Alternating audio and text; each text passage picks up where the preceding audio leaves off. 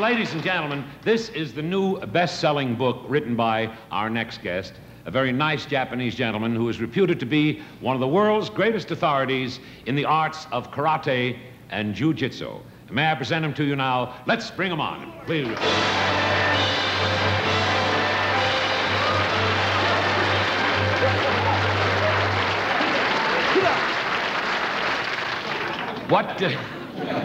What is your name, sir? My name is Jose Jimenez. Jose Jimenez? That's right. That doesn't sound like a Japanese name. How'd you notice that?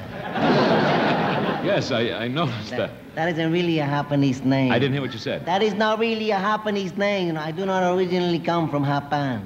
Japan? That's right. I come from Alabama. Alabama? With a banjo on my knee. You mean banjo on your knee? No, I mean banjo. Banjo is Japanese for water. I got water on my knee.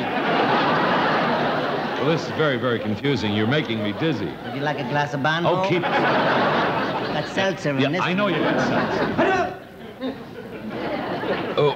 I'm protecting myself, too. Jose, could you tell us the background of jiu-jitsu? Some of the background of Hu-Hitsu. Okay. Hu-Hitsu come from two Japanese words. What? Hu-Hitsu come from two Japanese words. Words? Yeah. Yeah.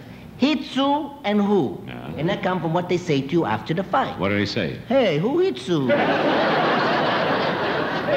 That's very, very interesting, Mr. Jimenez. Yes. Is it true that that a man your size, using jiu-jitsu, can defeat a much larger man? Once I took the feet off a much larger man. You did? Yeah. Oh, he was a terribly large person. Tall? Oh, yeah, he was about 8 feet, 12 inches tall, weighed about 914 pounds. That's a big guy. He was a midget with a gland condition. I see. Yes, I stopped him with one finger. One finger? How'd you do that? Pull the trigger. You nearly hurt me. Yes. Foul. Yes. You know something? You talk a good fight, but I think you put me on. Have you ever really been in a fight, sir?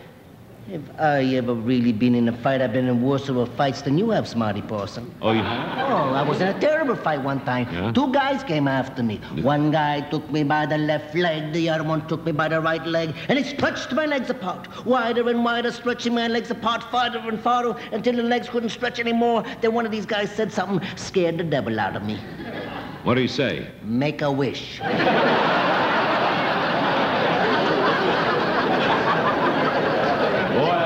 I really bet that scared you. I've been chicken ever since. Oh, that's good. In your book, yes. Mr. Jimenez, yes. In your book, it says the human body has several vulnerable points. Congratulations, book. You're right again. Oh, no.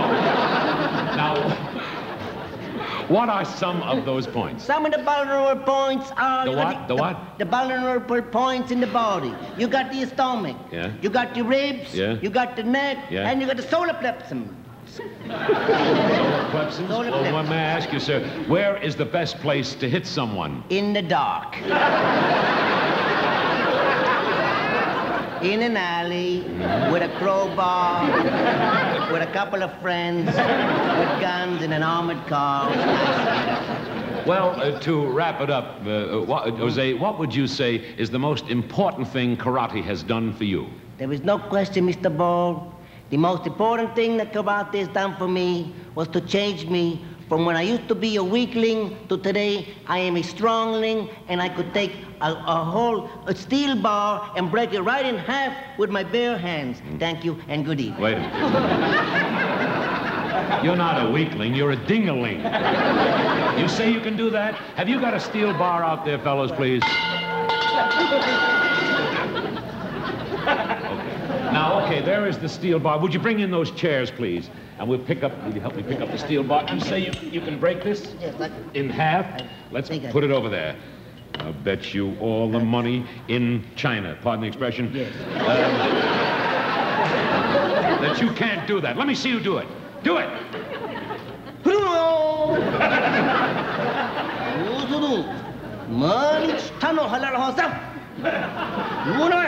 Stand down!